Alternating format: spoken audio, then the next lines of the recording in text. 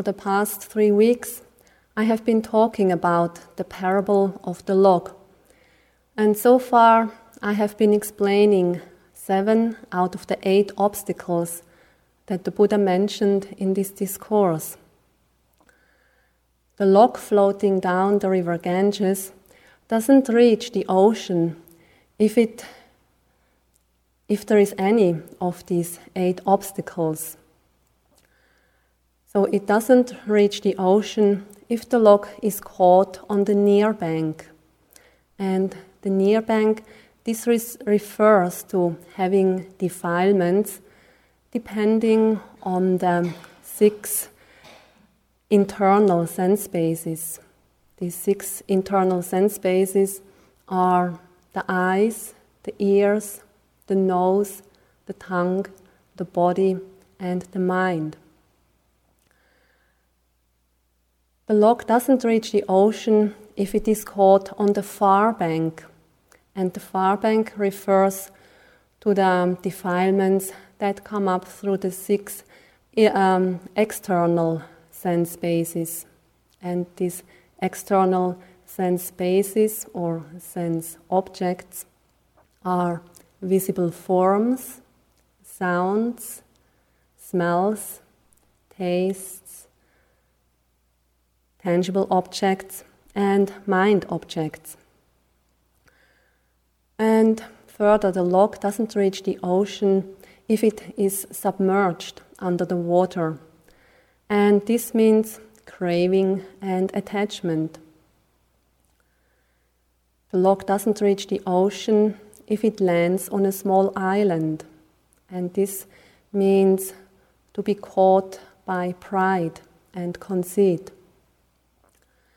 It doesn't reach the ocean if it is taken by humans. And this means if one mixes with people in an improper way. Further, the log doesn't reach the ocean if it is taken by non-humans. And this means that one is dedicating one's merits in order to be born as a deva. The log doesn't reach the ocean if it sinks into a whirlpool, and this means the indulgence in sense pleasures. And lastly, the log doesn't reach the ocean if it becomes inwardly rotten, and this means to pretend that one is virtuous, although one is not. So these are the 8 obstacles which prevent a person who is practicing the Dhamma from reaching the ocean of Nibbana. To become inwardly rotten is the last and the 8th of the 8 obstacles. And as I just mentioned, it refers to be dishonest or to pretend that one is virtuous, although one doesn't follow a virtuous conduct. Or it also means to be virtuous, to pretend to be virtuous and not admitting one's faults.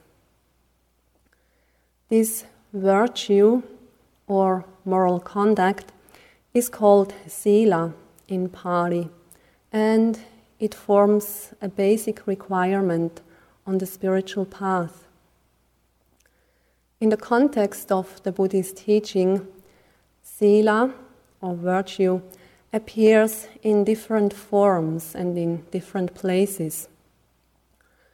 For many people, after the initial encounter with the meditation part of the teaching, they will inevitably come to realize that sila forms an important part of it, and that it is important, that it is not possible to ignore it or to leave it out, to go around it. So sila is one of the paramis. It's the second of the 10 paramis, the perfections, which are qualities of the heart and mind that need to be cultivated and developed if one wants to become liberated. Sila is also one of the 3 bases of meritorious deeds. And the other 2 bases are dana, which is generosity, and bhavana, which means meditation, mental culture. And this includes samatha bhavana, tranquility meditation, and vipassana bhavana, which means insight meditation. The 3 basic trainings for a Buddhist are the trainings in sila, samadhi, and panya, which means the trainings in virtue, in concentration, and in understanding or wisdom. And these 3 trainings, at the same time, they form the threefold division of the Noble Eightfold Path. Further, in the outline of the stages that the Vipassana meditator goes through in the course of her or his practice, these stages of insight, they are also linked to certain stages of purification. There are altogether 7 stages of purification that build up one upon the other. And the first of these 7 purifications is the purification of morality, the purification of virtue. In Pali, this is called Sila Visuddhi. Sila, as moral conduct, is defined as the abstention from certain unwholesome physical and verbal actions. In the precepts that we just recited, we have them clearly defined. And so this abstention from certain unwholesome actions, this is called Varita Sila, whereas performing wholesome, beneficial actions, this is called Charita Sila. So therefore, Sila should not only be regarded as something that we have to refrain from or to avoid, but it also should be seen as a beautiful practice to engage in wholesome and beneficial actions. We can actually take delight in our own goodness whenever we are performing some actions which are good, helpful, and beneficial. Instead of letting our mind be pulled down by what we should refrain from or what we should avoid, it can become a joyful and uplifting experience when we see how much good we actually can do. So, for example, the first precept, which is to abstain from killing living beings. If we look at it from the other side, it means to protect life, to cherish life, to hold life dear, and to protect one's and other beings' life from harm, from danger. So, if we abstain from harmful bodily and verbal actions, at the same time we offer fearlessness, trust, and confidence to other sentient beings. And this gift of fearlessness, of trust and confidence is indeed a very precious gift. Therefore, through the act of keeping the precepts, which regulate our behavior, we perform constantly wholesome and beneficial deeds. And the offering of fearlessness, trust and confidence can also be seen as a form of dana, a form of practicing generosity. And this kind of dana, by keeping the precepts, be it the 5 precepts or be it the 8 precepts, is called the great gifts. And so if we observe the 5 precepts, it's called the 5 great gifts. Unlike other forms of dana, generosity, the form of dana, the form of keeping the precepts, there is not a lot of work or trouble involved. We don't need to be rich in order to buy many things that we can offer. We don't need to have many material possessions in order to offer. By the simple act of refraining of these unwholesome actions, one can gain immense benefit at no cost. Usually, when we think of dana, generosity, we bring it in connection of offering material things. It can be the offering of the 4 requisites for nuns and monks, which consists of food, clothes, shelter, and medicine. Or it can be any material offering of clothes or foods for the needy and for the poor. But also offering one's time, one's skills, one's knowledge, effort or labor is also considered to be a form of dana. With the support of these material things or services, we enhance the welfare and prosperity of others. In keeping the precepts, our dana takes the form of offering fearlessness and trust, and thereby it safeguards other beings from distress and suffering.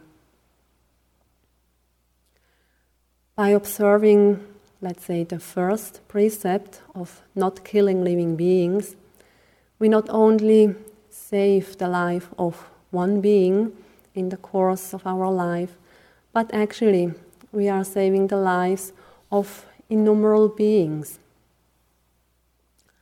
For example, living in Burma, I'm confronted with this precept every day, many times.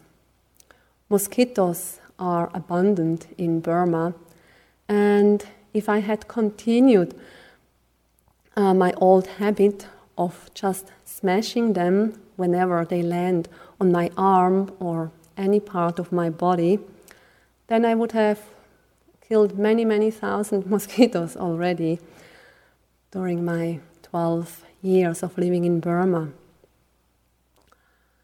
Because when I was young, our family went regularly on a holiday, for a holiday in the place up in the mountains in Switzerland. We could rent an old farmhouse which was surrounded by pastures where cows were grazing. And so there were always many flies around, inside the house, around the house. So when we got there, our parents, they would carry in the luggage and start preparing the dinner. And we kids, together with my brothers, we had to kill the flies which were buzzing around in the house. There were these fly swatters, I was told. These things, you go and kill the flies. And so the more flies we killed, the more our parents praised us to be good kids. Poor creatures. They all had to die just because out of our ignorance. So refraining from killing is offering life, and at the same time it's offering trust and fearlessness, confidence. That's why it is said that the offering of sila is a nobler deed than offering many material things. Sila is a form of dana that doesn't require a lot of time, money, or material possessions. What we need is vigilance and mindfulness to keep our verbal and bodily actions pure and wholesome.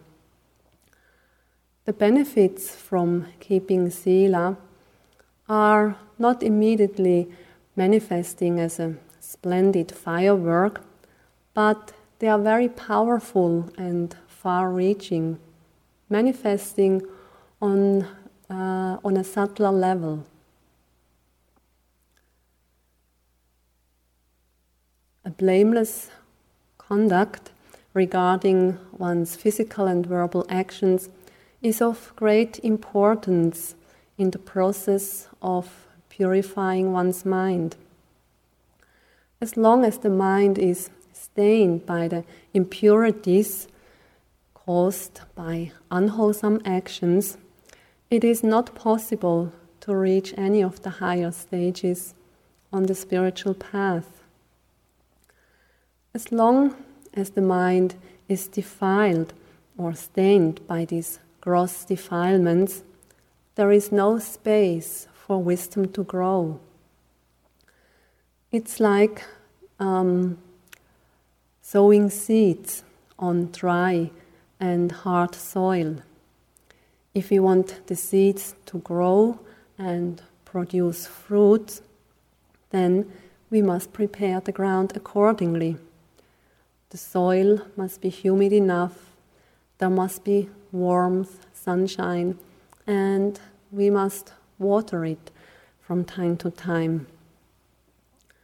And so in the same way, we must prepare the ground for wisdom to grow accordingly. And the first step is the purification of our moral conduct. And this means that we have to abstain from unwholesome actions of body and speech. And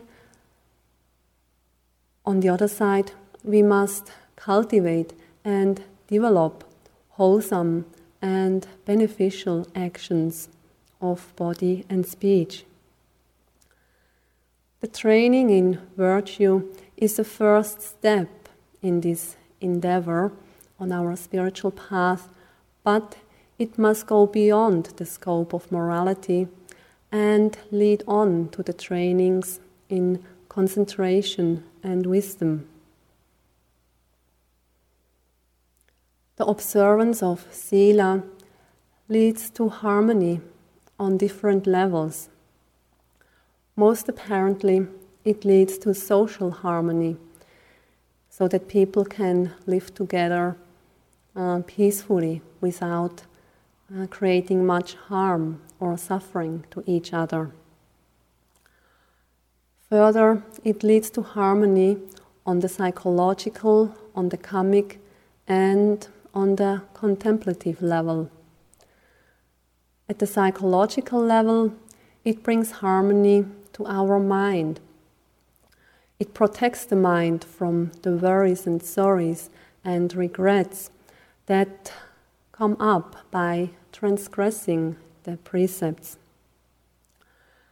On the level of karma, the observance of sila ensures harmony with the law of karma, and it ensures favorable rebirth in the course of our existences. And on the last level, on the contemplative level, Sila helps to establish the purification of the mind, which in turn fosters the growth of wisdom. So the basic 5 precepts, they give us clear directions of what actions are considered to be wholesome and beneficial. Regarding physical actions, this includes the abstention from killing living beings, the abstention from taking what is not given, or abstention from stealing. It's the abstention from sexual misconduct and the abstention from taking intoxicants which cloud the mind and cause heedlessness. And regarding the verbal actions, it basically includes the abstention from telling lies. But other unwholesome and harmful modes of speech should also be included, such as backbiting and slandering, or using harsh and abusive speech, and gossip or frivolous talk.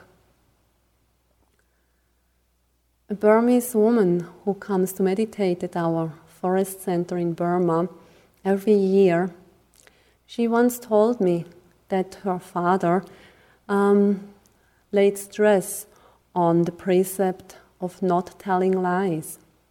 She said that her father kept telling her and her brothers and sisters repeatedly not to lie. She said that if one was truly honest, then it was very difficult, or if not even impossible, to transgress any other of the other precepts and then conceal them. Actually, this is exactly what the Buddha said in one of his short discourses that can be found in the Itivuttaka. This is a collection of discourses that can be found in the Khuddaka Nikaya. There, in this sutta, the Buddha said, "For the person who transgresses in one thing, I tell you, there is no other evil deed that is not done." Which one thing? This, telling a deliberate lie.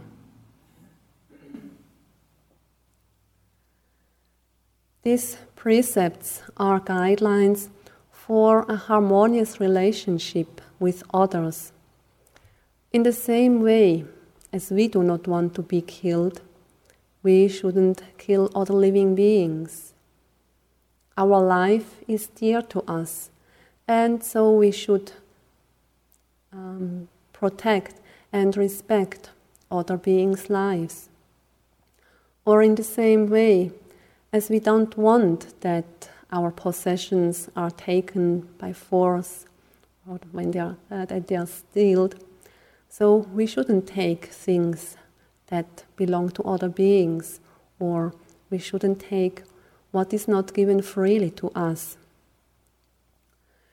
These precepts or guidelines, they appeal to the common sense, reminding people to treat each other in the same way as we want to be treated, or that we want to be respected.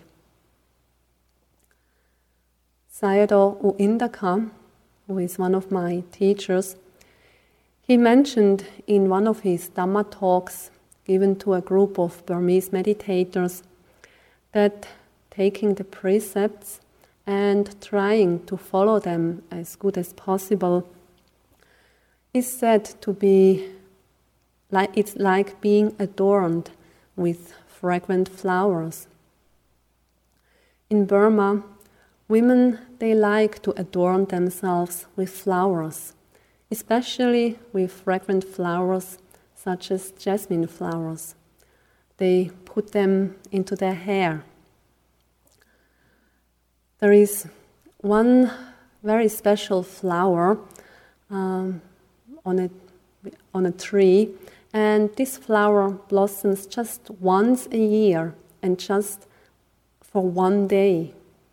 So that's in the hot season, and when these trees flower, then many of the Burmese women, they are very keen to get some of these flowers, which are very fragrant, and so then they put them into their hair. So Sayadaw U Indaka, he said, a person who is keeping the precepts is like a fragrant flower among the scentless flowers. Or sila, blameless actions of body and speech, is also compared to adornments of various kinds.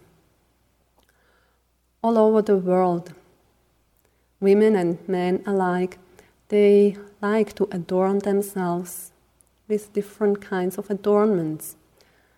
Finger rings, necklaces, earrings, toe rings. Recently I've seen people piercing their eyebrows, piercing their lips, even piercing their tongues.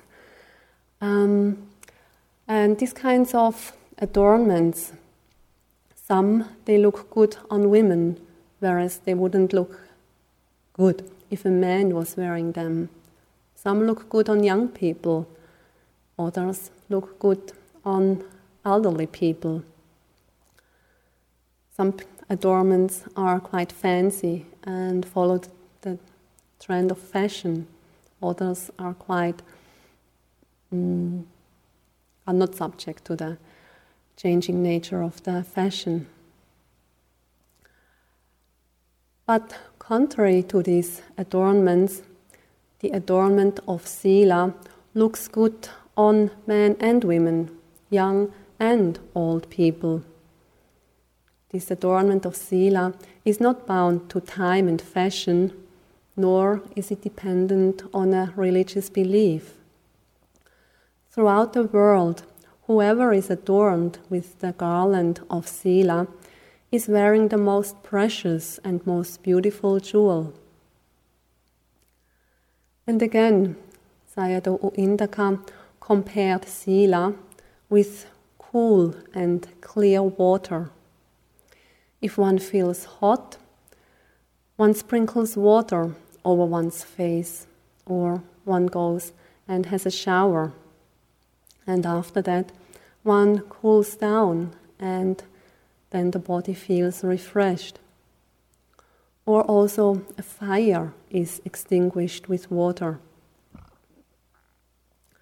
But normal water cannot extinguish the defilements which arise by transgressing the precepts. So normal water cannot extinguish these fires of the defilements burning in our minds.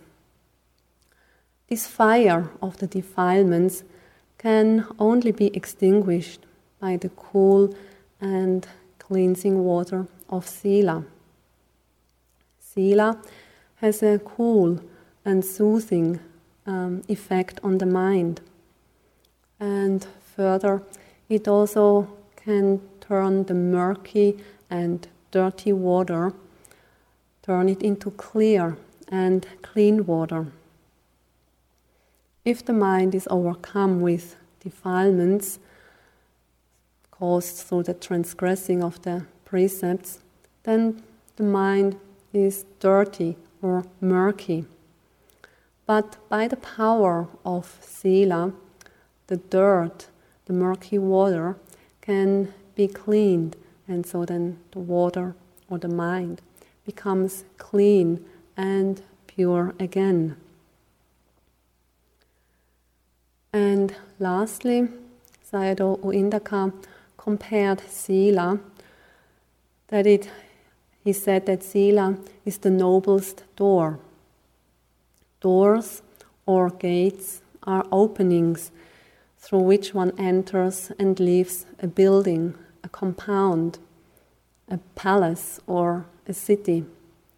In ancient times, cities were surrounded by a wall, and normally they had 4 gates in one of each of the cardinal directions. So they had gates on the northern, the eastern, the southern, and the western side. And so, in the scriptures, sometimes Nibbana is referred to as the golden palace of Nibbana.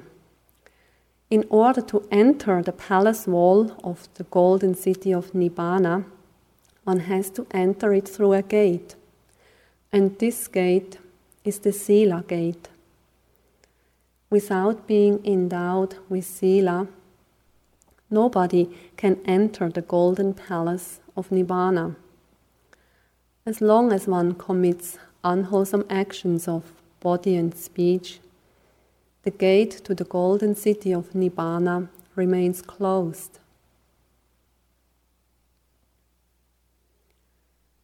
In the Buddhist tradition, the act of taking the precepts is not a once-in-a-lifetime act, but it is done repeatedly.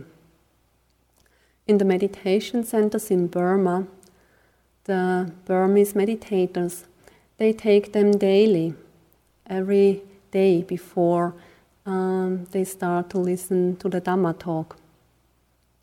And devout lay people in Burma, they normally take the 5 precepts daily in front of their shrine at home.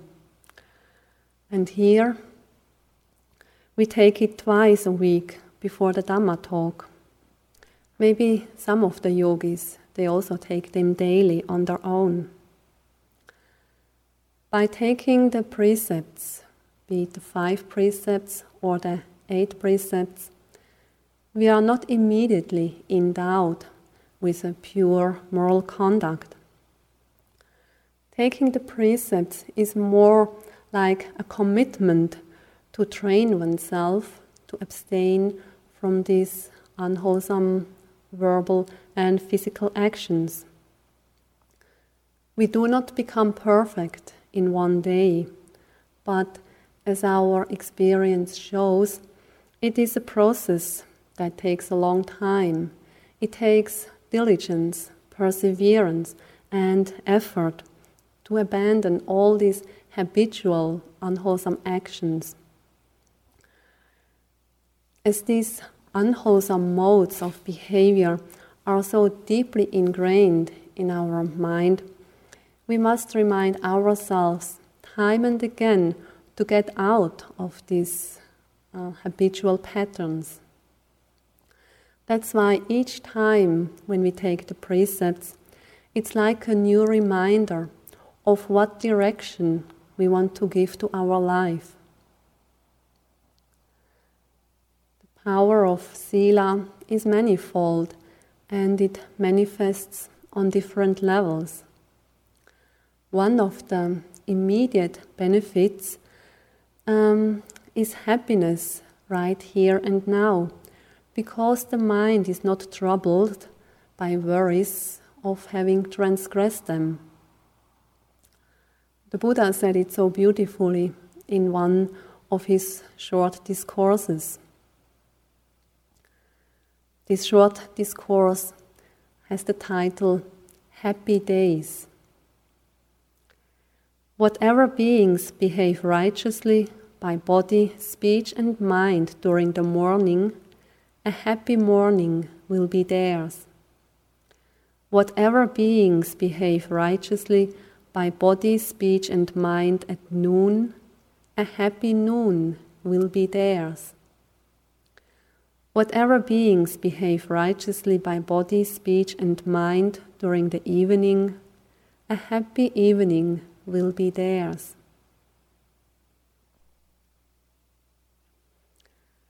In the commentary to the Pali Canon, we have the following story, which illustrates the benefits of repeatedly taking the precepts.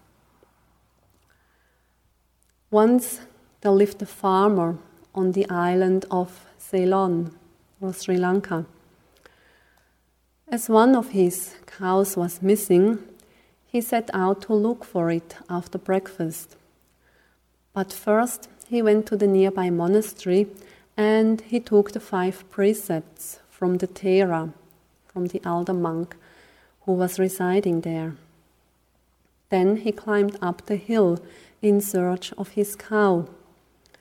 When he reached the top of the hill, he looked around in all the directions to see if he could see his cow. So as he was looking around, a snake came and wound around his leg. Immediately, he lifted his arm, in which he was holding a big knife, and he was ready to hit the snake. But just in that moment, he remembered that he took the 5 precepts only a couple of hours ago, and that included the precept to refrain from killing living beings. And he decided that he rather would give his life than breaking his precepts.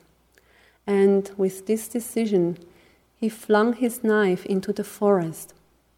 And having done that, the snake silently wound down from his leg and slid away into the undergrowth. Because we are not yet perfect, we need to remind ourselves time and again. In many cases, if only we would remember, then we would do it. The Buddha's very last words were Apamadena Sampadeta, which is usually translated as strive on with diligence. Apamadena comes from the word apamada, which means not to be lazy, not to be slack, not to be complacent, or not to be heedless. To strive and to be diligent doesn't only mean to put in all one's effort or to strive as much as one can, because if you are striving without wise attention or without wisdom, then it can actually be dangerous. Effort and energy always need to be paired with wise attention, with wisdom. We should strive and be diligent to improve our mind, but we also must be heedful and watch out for the dangers. A virtuous person can be recognized by her or his faultless and blameless actions of body and speech. And if there is a transgression, a virtuous person is ready to openly admit her or his wrongdoing. A person who is inwardly rotten never admits the faults or pretends to be virtuous, although the course of action is not virtuous at all. Normally, it doesn't take very long before that person's character is revealed, and then with that, people normally do not take such a person very serious anymore. A person who lacks the fragrance of sila is inwardly rotten, and therefore, as Sayadaw U Indaka put it, only a foul smell comes from that person. In some rare cases, it is possible for a person to become enlightened even if the person has been transgressing some of the precepts until a short time before enlightenment takes place. In these cases, the person realizes the negligence and then turns the mind to the Dhamma. And with that, the moral conduct becomes pure. One famous story, or at least it's famous in Burma, is the story of Santati, who was the chief of the army. At one time, there was an uprising in the border area of the kingdom of Kosala, and that happened during the Buddha's time. King Kosala sent Santati, the commander-in-chief, to go there and establish order. Santati was able to subdue the rebels and to establish order and peace there. And King Kosala was very pleased with Santati's success, and so he bestowed a boon on him. And this was the boon of 7-day kinghood, which meant that Santati could be the king for 7 days and enjoy all the pleasures and all the luxuries which were available for a king. And this also included alcohol. Santati didn't hold back with enjoying all these luxuries and pleasures, and he also drank far too much alcohol. So the result was that for the whole week he was drunk. On the 7th and last day, he went out of the palace riding the royal elephant. He went down to the river in order to have a bath there. On the way back to the palace, he came across the Buddha and some of his disciples. And from sitting up on the back of the royal elephant, he nodded his head, paying respect to the Buddha. At that time, the Buddha's attendant, Venerable Ananda, noticed a faint smile on the Buddha's face. And knowing that there was a special reason for the Buddha to smile, he asked the Buddha why he was smiling. And the Buddha answered that Santati would become enlightened that very evening after having listened to a verse recited by the Buddha. The people around on the street heard the Buddha's prediction, and they thought that this was impossible. So when Santati was back in the palace, he watched the performances of the young and attractive dancing girls. Over the past week, one of these young dancing girls had become his favorite one. And so while these young girls were performing their dances, Santati's favorite girl collapsed on the stage and died on the spot there. Santati was shocked and immediately overcome by great grief and sorrow. Nobody could console him, and finally he went to the Buddha to seek relief from his unbearable grief and sadness. And so the Buddha recited a verse for him. This is the verse: "Let past defilements wither away. Do not let arise future passions. Don't grasp at the present moment. Then the fires of the defilements will be extinguished." Listening to this verse, Santati's defilements were extinguished one by one, and by the end of the verse, he had become fully enlightened. This story is often told in Burmese Dhamma talks, not to encourage people to go out and get drunk or to do any other unwholesome actions, but rather to encourage them that it is never too late to start being mindful or too late to start practicing meditation.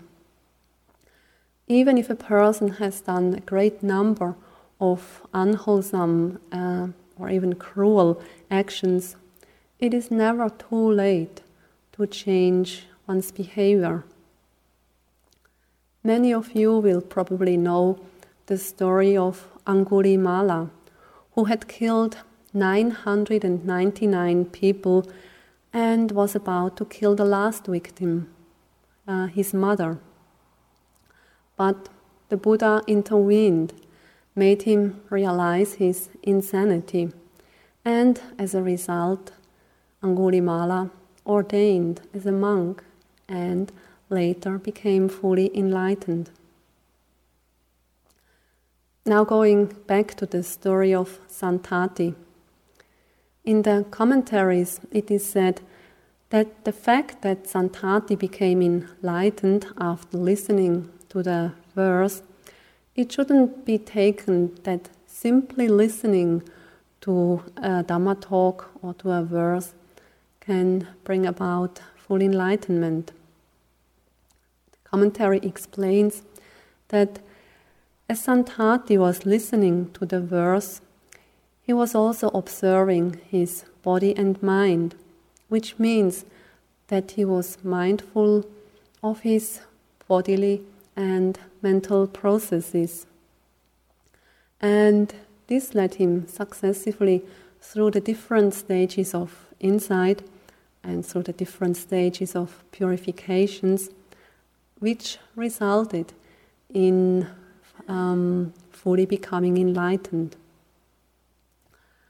The Buddha's powerful and fully awakened presence could bring about such a radical transformation in Santati's mind in such a short time. As a matter of fact, practicing meditation is also considered to be a form of sila. While we are practicing meditation, we are aware of the defilements that come up in our mind, but then we do not act them out as verbal or physical actions. Or being mindful of whatever objects arise in our body and mind, there is no room for other defilements to arise at that time. In this way, meditation acts as a safeguard against unwholesome actions of body and speech. The basic purification on the spiritual path is a pure moral conduct, and this is called Sila Visuddhi, the purification of virtue. If one wants to build a big house or a big pagoda, like the Shwedagon pagoda in Yangon, one needs to have a firm and strong base, a strong and firm foundation. If the foundation is not carefully and thoroughly done, then it is difficult to build the upper structure of the house or the pagoda, or the upper part then will fall down after a short time. So a solid and firm base or foundation is of great importance. Among the different purifications that we have to go through in our meditation practice, the first purification is like the base of a pagoda or a big house. And this is the purification of morality, the purification of virtue, Sila Visuddhi. And this purification of virtue is obtained by abstention from unwholesome actions of body and speech. And what this entails, I explained a little bit earlier. Moral integrity is not only the base of the meditative practice, it's the base of any religion or belief. All the big religions like Christianity, Judaism, Islam, Hinduism, they have a code of moral conduct as their base. To a certain degree, it's one moral shame and moral fear that one makes refrain from unwholesome actions. But because this moral shame and moral fear is not very strong, and because greed and aversion are much stronger, there is the need for these explicit rules of what is allowable and what not. The Buddha laid stress on the purification of sila because it is a basic requirement for the progress in concentration as well as insight. Only when our moral conduct is purified can the mind become tranquil, clear, and serene. And this then leads to the purification of mind. And when the mind is clear and purified, from that the view or our standing can be purified. This is the purification of view. I won't go into further detail in this. This would take up too much time. Later on in our practice, sila becomes the natural expression of our understanding, wisdom, and compassion. The frame of the precepts then is replaced with our deep understanding of the law of karma and understanding of the connectedness of all living beings. Then our actions are guided by right intention. That means they are guided by renunciation, loving kindness, and non-violence. Before we are able to catch glimpses of reality, we have to prepare the mind. That means we have to clean it out from the grossest defilements. If we are not careful, then we become inwardly rotten.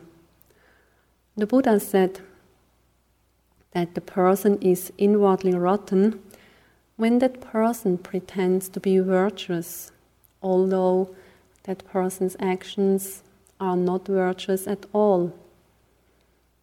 A person who commits unwholesome deeds will never have a pure and clear mind, because such a person lives in constant fear and worry that his or her actions may be revealed.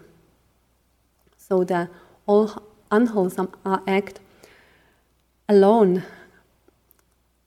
first of all, the unwholesome act alone causes worries and distress to our mind, but then also the attempt to conceal the transgression of the sila further adds more worries, regrets to our mind. By following the precepts, we prepare the ground on which the flowers of wisdom can grow. In the same way as a gardener puts a fence around the newly planted flowers to protect them from snails or other bugs, so a meditator erects the fence of sila to protect her or his mind from the gross defilement bugs. If the plants can grow without being eaten up by the bugs, then they finally will produce beautiful and fragrant flowers, radiating a sweet fragrance all over the place. And in the same way, a meditator's wisdom will develop and grow until lastly the beautiful flower of enlightenment has come forth and radiating a sweet and fragrant scent into all the 10 directions. So if we come back to the parable of the log, this means as the log is not rotten inwardly, it is carried down the current of the river all the way until it reaches the ocean. So with this, we have dealt with all the 8 obstacles that the Buddha was pointing out in this discourse. As a summary, I will repeat them again. To get caught on the near bank means to have defilements due to the 6 internal sense bases. To get caught on the far bank, this means having defilements due to the 6 external sense bases. To be submerged under the water, this means attachment and clinging. To land on a small island means to have pride and conceit.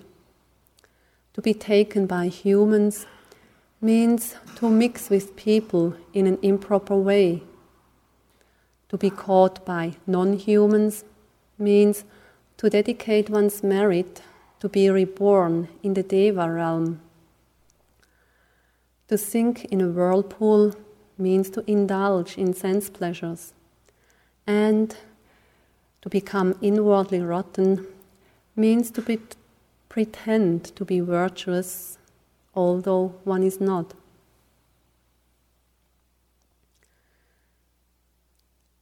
Now, a cowherd named Nanda, who was tending the cows nearby, was also listening to this discourse that the Buddha was giving. The Buddha was sitting in the shade of a huge tree next to the river Ganges and giving this discourse to a group of monks. So this cowherd, Nanda, he was so inspired by this talk that he also wanted to be carried away by the current of the river. So he approached the Buddha and requested ordination as a bhikkhu.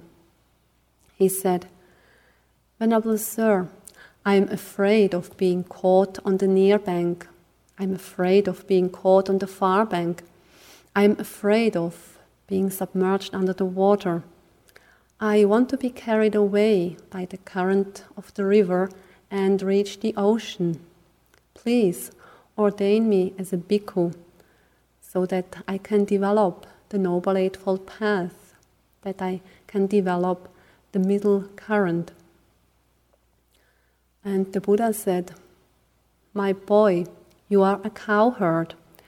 First, you have the duty to bring back the cows and entrust them to their owner. Unless you do that, I cannot ordain you." So the cowherd Nanda did as the Buddha requested and then came back to the Buddha.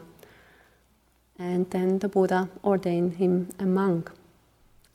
Then Bhikkhu Nanda went to the forest, to a secluded place, and developed the Noble Eightfold Path by observing all mental and physical phenomena that were arising in his body and mind.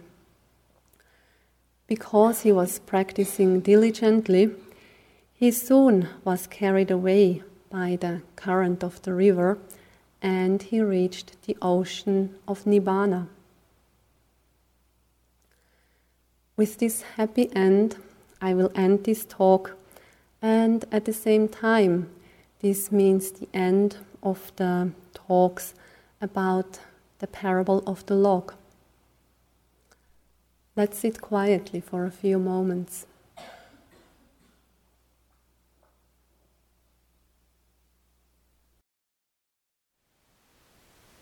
Thank you for listening. To learn how you can support the teachers and Dharma Seed, please visit dharmaseed.org/donate.